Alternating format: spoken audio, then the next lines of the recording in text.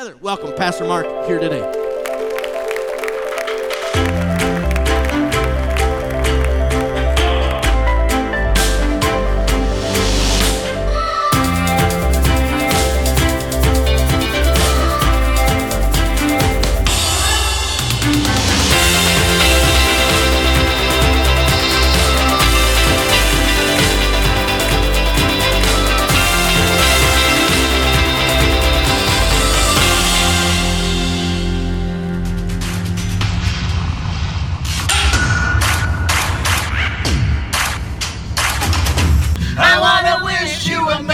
Christmas.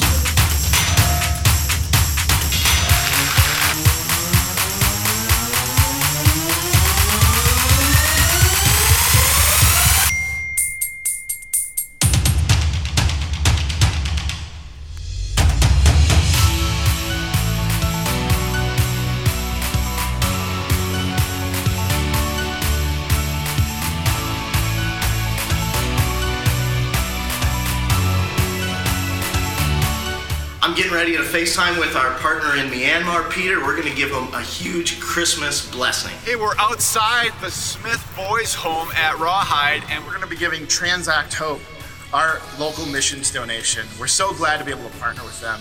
We love what you're doing for your Christmas outreach, and on behalf of everyone at Celebration Church, we wanted to present this to you to help you out with your outreach this year at Christmas in Myanmar. I'm with Ed and Patty Dedman. They run the Smith home here at Rawhide, and just on behalf of Celebration Church, we want to give you this check. Really thank you, and please tell all the staff and all the church members and all the elders, thank you so much. We're grateful for the support. Oh, that's awesome. Thank you very much. Thank you very much. Absolutely. Thank you, brother. Oh, that's awesome. What a blessing. What a blessing. Thank you got it. very Sure. much. Appreciate you guys so much.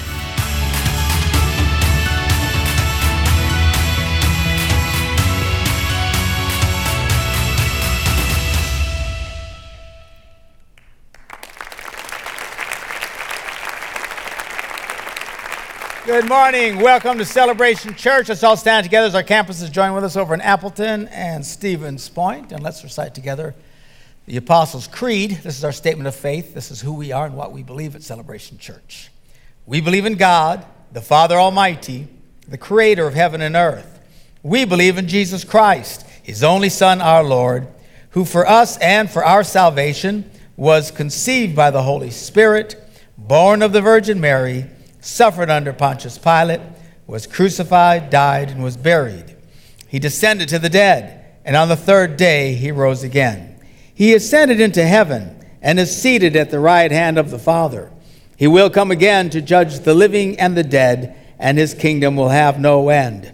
We believe in the Holy Spirit, the holy Christian church, the fellowship of believers, the forgiveness of sins, the resurrection of the body, and the life everlasting. Amen. You may be seated. Good to have you with us this morning, and again over to our campuses in Appleton and Stevens Point, and those who watch us all around northern Wisconsin on television, and the big group of people that watch us all over the world on the internet. Good morning to all of you, and Merry Christmas. This is our Legacy Sunday. We've been talking about this for the last month.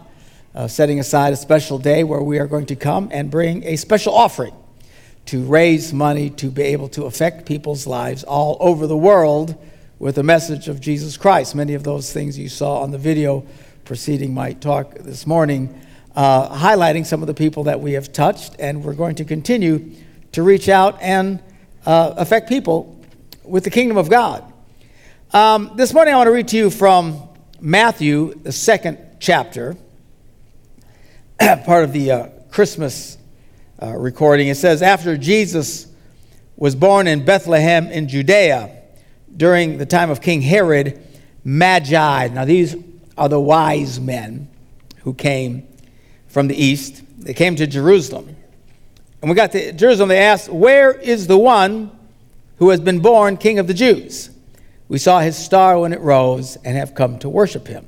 Now, we don't know anything about these guys. These are men from the east. Where in the east? I don't know. Nobody knows.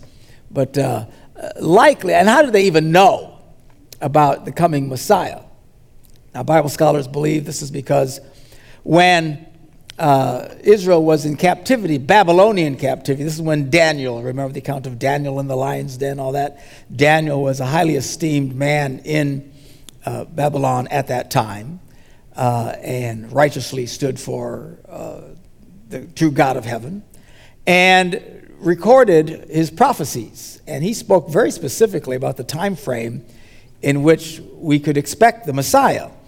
So while the Jews themselves weren't paying attention, these guys from the east who were not Jewish, not of the faith, they were paying attention. And so they were kind of aware, boy, this is about the ballpark of time that this should be happening. And they noticed this star. Clearly they were astrologers. Very interesting, because it's something that is forbidden for people of faith to be looking at stars and stuff. Don't be getting into astrology or any such nonsense. We aren't supposed to be doing that. But they did. Again, they weren't of faith. And something from this, they saw this star, they saw a sign. So they set out on this very long journey. Remember, they didn't hop in planes to get to where they needed to go, or buses or any such thing. They pretty much traveled by foot, camel, whatever, to get to where they needed to go. So they set out on this journey. They finally get to Jerusalem and said, where is he? Where's the king of the Jews? Now, when King Herod heard this, he was disturbed, and all Jerusalem with him. So now we don't know how many guys were in this caravan. We always say 3 because the song says, we 3 kings of Orient are. And as we all know, we should get our theology from songs. So that's just the song. We have no stinking idea how many there were. There could have been a whole gaggle of them for all we know. But when they came into town, it was rather impressive. These guys coming in with the camels and these, wise men and all these gifts. They were loaded for bear. I'll talk about that more in just a second. But they came into Jerusalem. Well, who are these cats? And started speaking of the king. Well, they all kind of got, what do you mean? So when Herod called together all the people's chief priests and teachers of the law, he asked them where the Messiah was to be born. And shockingly to me, they knew exactly where he was going to be born. This wasn't any mystery. All of this was foretold. But they're not paying attention. They're too busy going to church. Too busy being religious. Oh, I can't do anything nice. I got to be religious. It's like the story of the Good Samaritan. This guy's laying on the side of the road, injured.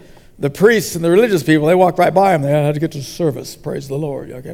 Can't help people. Got to be nice. I got to go love God. It becomes hypocrisy and phoniness. That's why it's good to be challenged from time to time to remember to look outward. Why we're doing this legacy offering. This isn't for in here. This is for out there. Anyway, these guys knew where the child was to be born, and they quoted from the Old Testament. In Bethlehem in Judea, for it is written, this is what the prophet has written, but you, Bethlehem, in the land of Judah, are by no means least among the rulers of Judah. For out of you will come a ruler who will shepherd my people Israel. So they knew. Did they do anything about it? No. Stunning to me. You would have thought these religious guys, knowing the prophecies of Daniel, and knowing these guys were saying, and knowing where he's going to be born, would have at least sent a small delegation. Has this happened? But they couldn't be bothered to be interrupted with their religious expressions. Something we always got to remind ourselves. Don't be so religious. You're no earthly good. Somebody say amen. All right? So anyway, Herod calls the Magi secretly and found out from them the exact time the star had appeared, and he sent them to Bethlehem. And he says, go and search carefully for the child. As soon as you find him, let me know. I want to get in on this too and come and worship him. Well, he's lying through his teeth. Herod was a narcissistic psychopath. And he, like many kings, they would routinely kill anybody they got so much as a whiff of a possible threat from, including their own children or spouses. They would have them killed. They were all nuts, these people. Well, Herod was worse than average, and he was really bad and off and off people all the time. And he wanted to find out where this child, identify this chosen one, if you would, because he had every intention of killing him. And we won't read this morning, but as many of you know, what happens later is Herod sends a garrison in and tells them, I want you to kill every boy in the city of Bethlehem, 2 years old and under. Now, he was probably being very broad. Sometimes people say, well, maybe Jesus was about 2 years old at that time. I don't think that's very likely. I think he's probably just months old. He's still in Bethlehem because they have to get counted. I don't know how long the census took. But they're not from Bethlehem, remember? They're from Nazareth. And I'm sure if things would have been totally settled, they would have worked their way back to Nazareth. But they're still in Bethlehem. So, but he thought, just cover bases. Let's not just go a year. Let's add another year. So these soldiers come in, and you can only imagine in your most horrified thoughts the nightmare of these parents as these guys come into town and they grab every little boy. 2 years, and I'm sure it wasn't like they looked at their birth certificates. I mean, it's just any little kid that was anywhere in that ballpark range, whether he was or not, would take it and slit his throat and disembowel. I mean, a horrible, horrifying thing. And they have no idea why. It's one thing when somebody comes in and you know why, if it's an enemy or something, but here comes this group from King Herod. Herod himself is of Jewish origin. And they just start killing all these boys, and no one tells them why. What's going on? It had to be one of the most horrific events that anyone could ever imagine or experience. And he did this because he was so paranoid of anything that could be a threat to him. So anyway, after they heard the king, these wise men, these magi, whatever you want to call them, went on their way. And the star they had seen when it rose ahead of them until it stopped over the place where the child was. So they saw the star. They were overjoyed. On coming to the house. Now, remember, he was born in a stable. So now we're at the house. So I know that whenever we talk about the Christmas story and you see it portrayed and the children do their little Christmas things, you have the shepherds and the wise men and stuff. Well, the wise men didn't come the night of the birth. This is a little bit later, months later. In theory, it could have been up to 2 years later, but I think it's more likely months. And at this time, they've relocated now to a house. They didn't just stay in the barn permanently, okay? They finally found a house, and they were there. So these guys come, and they are thrilled, overjoyed. Coming to the house, they saw the child with his mother Mary, and they bowed down and worshiped him. Now, this has got to be stunning to Joseph and Mary. First of all, just processing everything that's happening can you imagine all this that's happening to them? And all these events and trying to explain it and trying to process it. And then all of a sudden, here comes these guys come walking in, and these wise men fall down and they start worshiping this child. Very strange behavior, certainly from a Western point of view. We wouldn't have had wise men from the West. I don't think we have any. But had we had any, very unlikely we would have bowed down and worshiped because we're from the West. We're Americans, we'd have walked in and said, well, what's this? He's still pooping his pants, Call me when he accomplishes something, we'll be back, right? Because that's the way we think. In Western culture, you got to earn respect. On Eastern culture, they understand you are given respect based on who you are, something that still Christians struggle with to this day. They don't want to respect their pastors because they don't like what he does. They want to respect politicians because they don't like what he does. Yeah, and that's not the way it should be. Now, we live in a democracy. We can whine about what they do or don't do, but we should not be disrespectful. We need to show respect. Tough for us. It really is. It's just hardwired in us. That's why some of y'all jump from church to church to church out there in internet world, because no one can ever earn enough respect for you and you're arrogant and you're being a pinhead. That's not the way you should be. So even to this day, in Eastern Christian worship, songs are often filled with praising God for who he is, where to this day, even in Western culture, we still praise God for what he's done, you see. We're still all about what you do and what you don't do. And while it's important to do and don't do, all of this is based on who you are. It's why so many women in Western culture struggle with the Bible verses that say a woman should respect her husband. I don't want to respect him. He's an idiot. I don't like what he does. No, buttercup. Why should I respect? Just because God said so, because he's just your husband, that's all. What does it mean? I don't know. Work it through, but don't be disrespectful. And it's a problem. It's a problem for us. I mean, we got to admit, we have a problem in this country respecting people. Ever since 200 years ago, we took guns and shot people in the head because we didn't like the king. All right? Thank God for America. It's a wonderful place, but we got our issues. All right. So anyway, these guys come and they're worshiping him. And, wow, he's bowing down to this baby. She's got it. What is going on? And then it says, and they opened their treasures and presented him gifts of gold, frankincense, and myrrh. Now, whenever we see the Christmas story, we see them bringing a chest.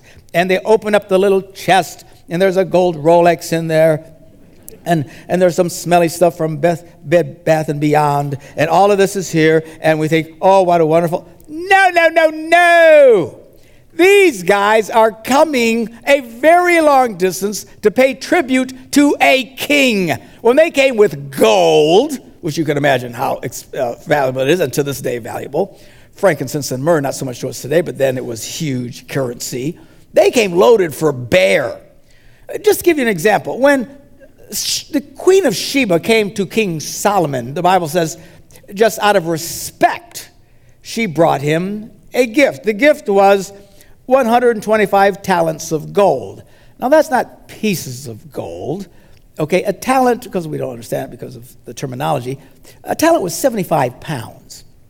So you take 75 pounds of gold times, and there's 14.45 troy ounces of in a bar of gold, a pound of gold, times $1,248, the current price of gold. You add it up, it's in excess of $150 million. That was the gift to King Solomon. Here you go. Now, I don't think they got loaded with $150 million, but whatever it was, I guarantee you, this family was set for life. Before they left that house in Bethlehem, they were in a situation they would never want for anything. You think God Almighty kind of taking care of things here for them. So they came, they were loaded for bear, and they opened up the checkbook, and holy stinking cow, look at this. And when they went into Egypt to hide from Herod, as the angel eventually told them, and eventually came back to Nazareth, and Jesus grew up as a young man in Nazareth till the time of 30 when he started his ministry. And he worked and stuff like that, but I promise you, this was a taken care of family. They had no issues. They weren't worrying about rent or making car payments, all right? They were set for life from this moment on. Very impressive. So anyway, these guys, having been warned in a dream not to go back to Herod, they returned to their country by another route. All right? So these guys came, and when they came, their gift cost them something. Now, they were probably extremely wealthy men in the first place, or they wouldn't be making this trip. But when they gave, it stung a little bit. I'm sure they didn't give away everything they had. I'm sure they didn't destroy their lives. But there was a sting to it as they came and offered this financial tribute to the King of Kings that was born on that day. Now, today we're talking about our legacy offering, which we're going to be taking at the end of the service.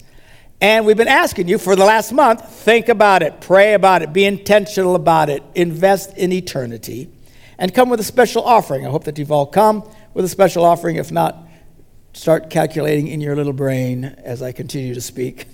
Talk to your spouse, whatever you got to do. But we want to do a special offering today. And I'm asking people, when you do this today, it should sting a little. If what you give in this offering, this next that's coming up, if it doesn't sting a little, you're not doing this right. All right? Now, we're not asking you to destroy your life or put your family at jeopardy or any such thing. But you know what it is to give, and it's no big deal, and you give an ouch. You should have a little bit of ouch to it, just like these wise men experienced when they came and gave their gift. We read about a giving situation in the book of Samuel, 2 Samuel. This is about King David. David and Goliath. You remember this is the guy who killed the big Goliath guy? He's the one who wrote so many of those psalms that we read and sing. And he's king. He's a great king. He's an amazing king. And, to this day, they celebrate David in Jewish culture. Jerusalem is the city of David. Of course, Bethlehem is where David was historically from. That's why Jesus was born in Bethlehem. And the big deal, when Jesus went around, they all shouted,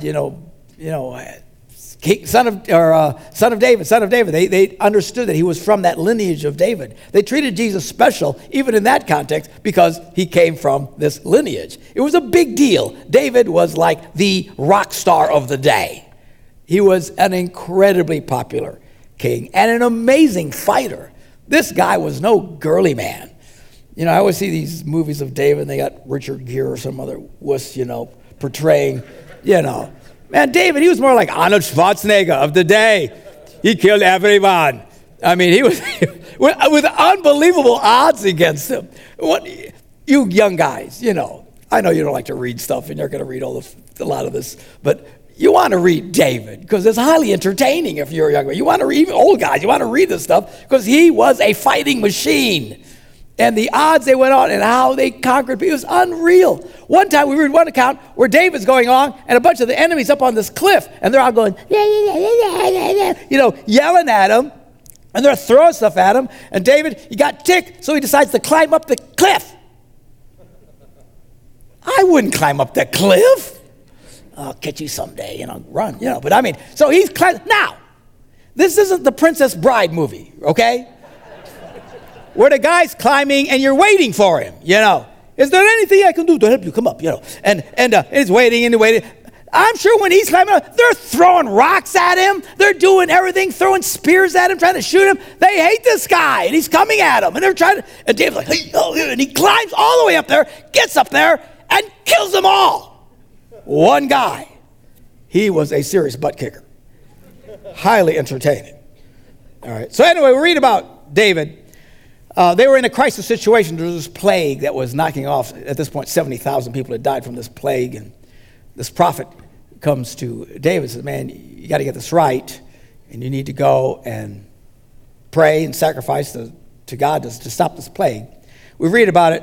It says, on that day, Gad, who was the prophet, goes to David and says to them, you need to go up and build an altar to the Lord on the threshing floor of Araunah, whatever his name is, the Jebusite. So David went up as the Lord had commanded through Gad. And when this guy looked and saw the king and his officials coming toward him, this Araunah, I'm going to try and skip his name because I can't say it. Well, he went out and he bowed down before the king with his face to the ground. This dude is excited. This is David. He is the rock star of the day. These people loved this man. They were overcome. He's the king, and he bows down, and he gets up and he says to David, let my lord the king, I skipped. Why is my lord the king come to his servant? Which is, why have you come here to me?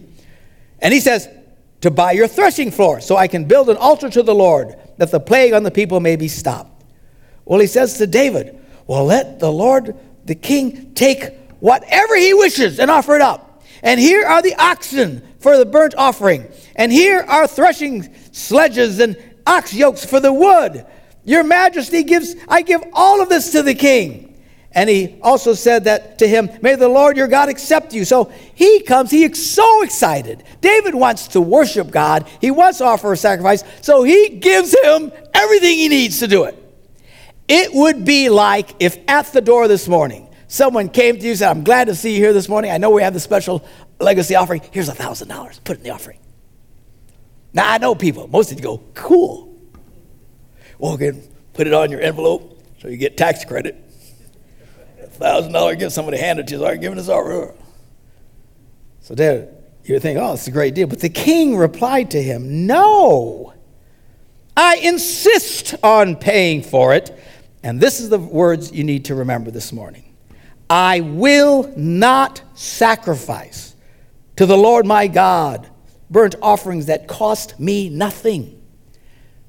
The idea of coming to worship God and it not costing them something that is a bit of a sacrifice, something's got a bit of a sting to it, was abhorrent to David. And it was abhorrent to most of these guys. They understood when you come, you do this out of respect to God. Now, to be very clear, because some people don't get this, you don't do this to earn God's forgiveness. God's forgiveness is a gift. You can't earn God's forgiveness. It's not like when you stand before God someday, he's going to look at the ledger and say, well, he gave $5 more than the other guy. Okay, he gets in, he does it. It's no. That's not what this is about. That has nothing. Salvation is a gift of God that you can accept when you accept Christ into your life. It's a free gift. So then why do we do it? We do it out of thanksgiving back to God. He's blessed us, so we in turn bless others. Jesus said, freely you have received, so now you need to freely give. One of the marks of people of faith who really get this is they start becoming generous people. Generous with their time, generous in helping others, and generous financially to blessing other people's lives. And the idea of coming into worship where there was no giving on their part was, who would do such a thing? Well, most Americans would do such a thing. But not back then. They wouldn't think in those kinds of terms.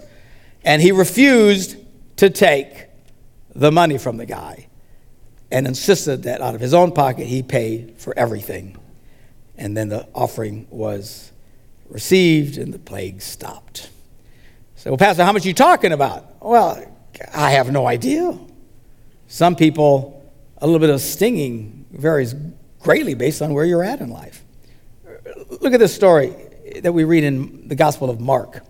Jesus sat down opposite the place where the offerings were being put and watched the crowd putting their money into the temple treasury. I find this entertaining. Jesus is sitting watching how much people give. Just watching. And it says, many rich people threw in large amounts. Look at this. Shh.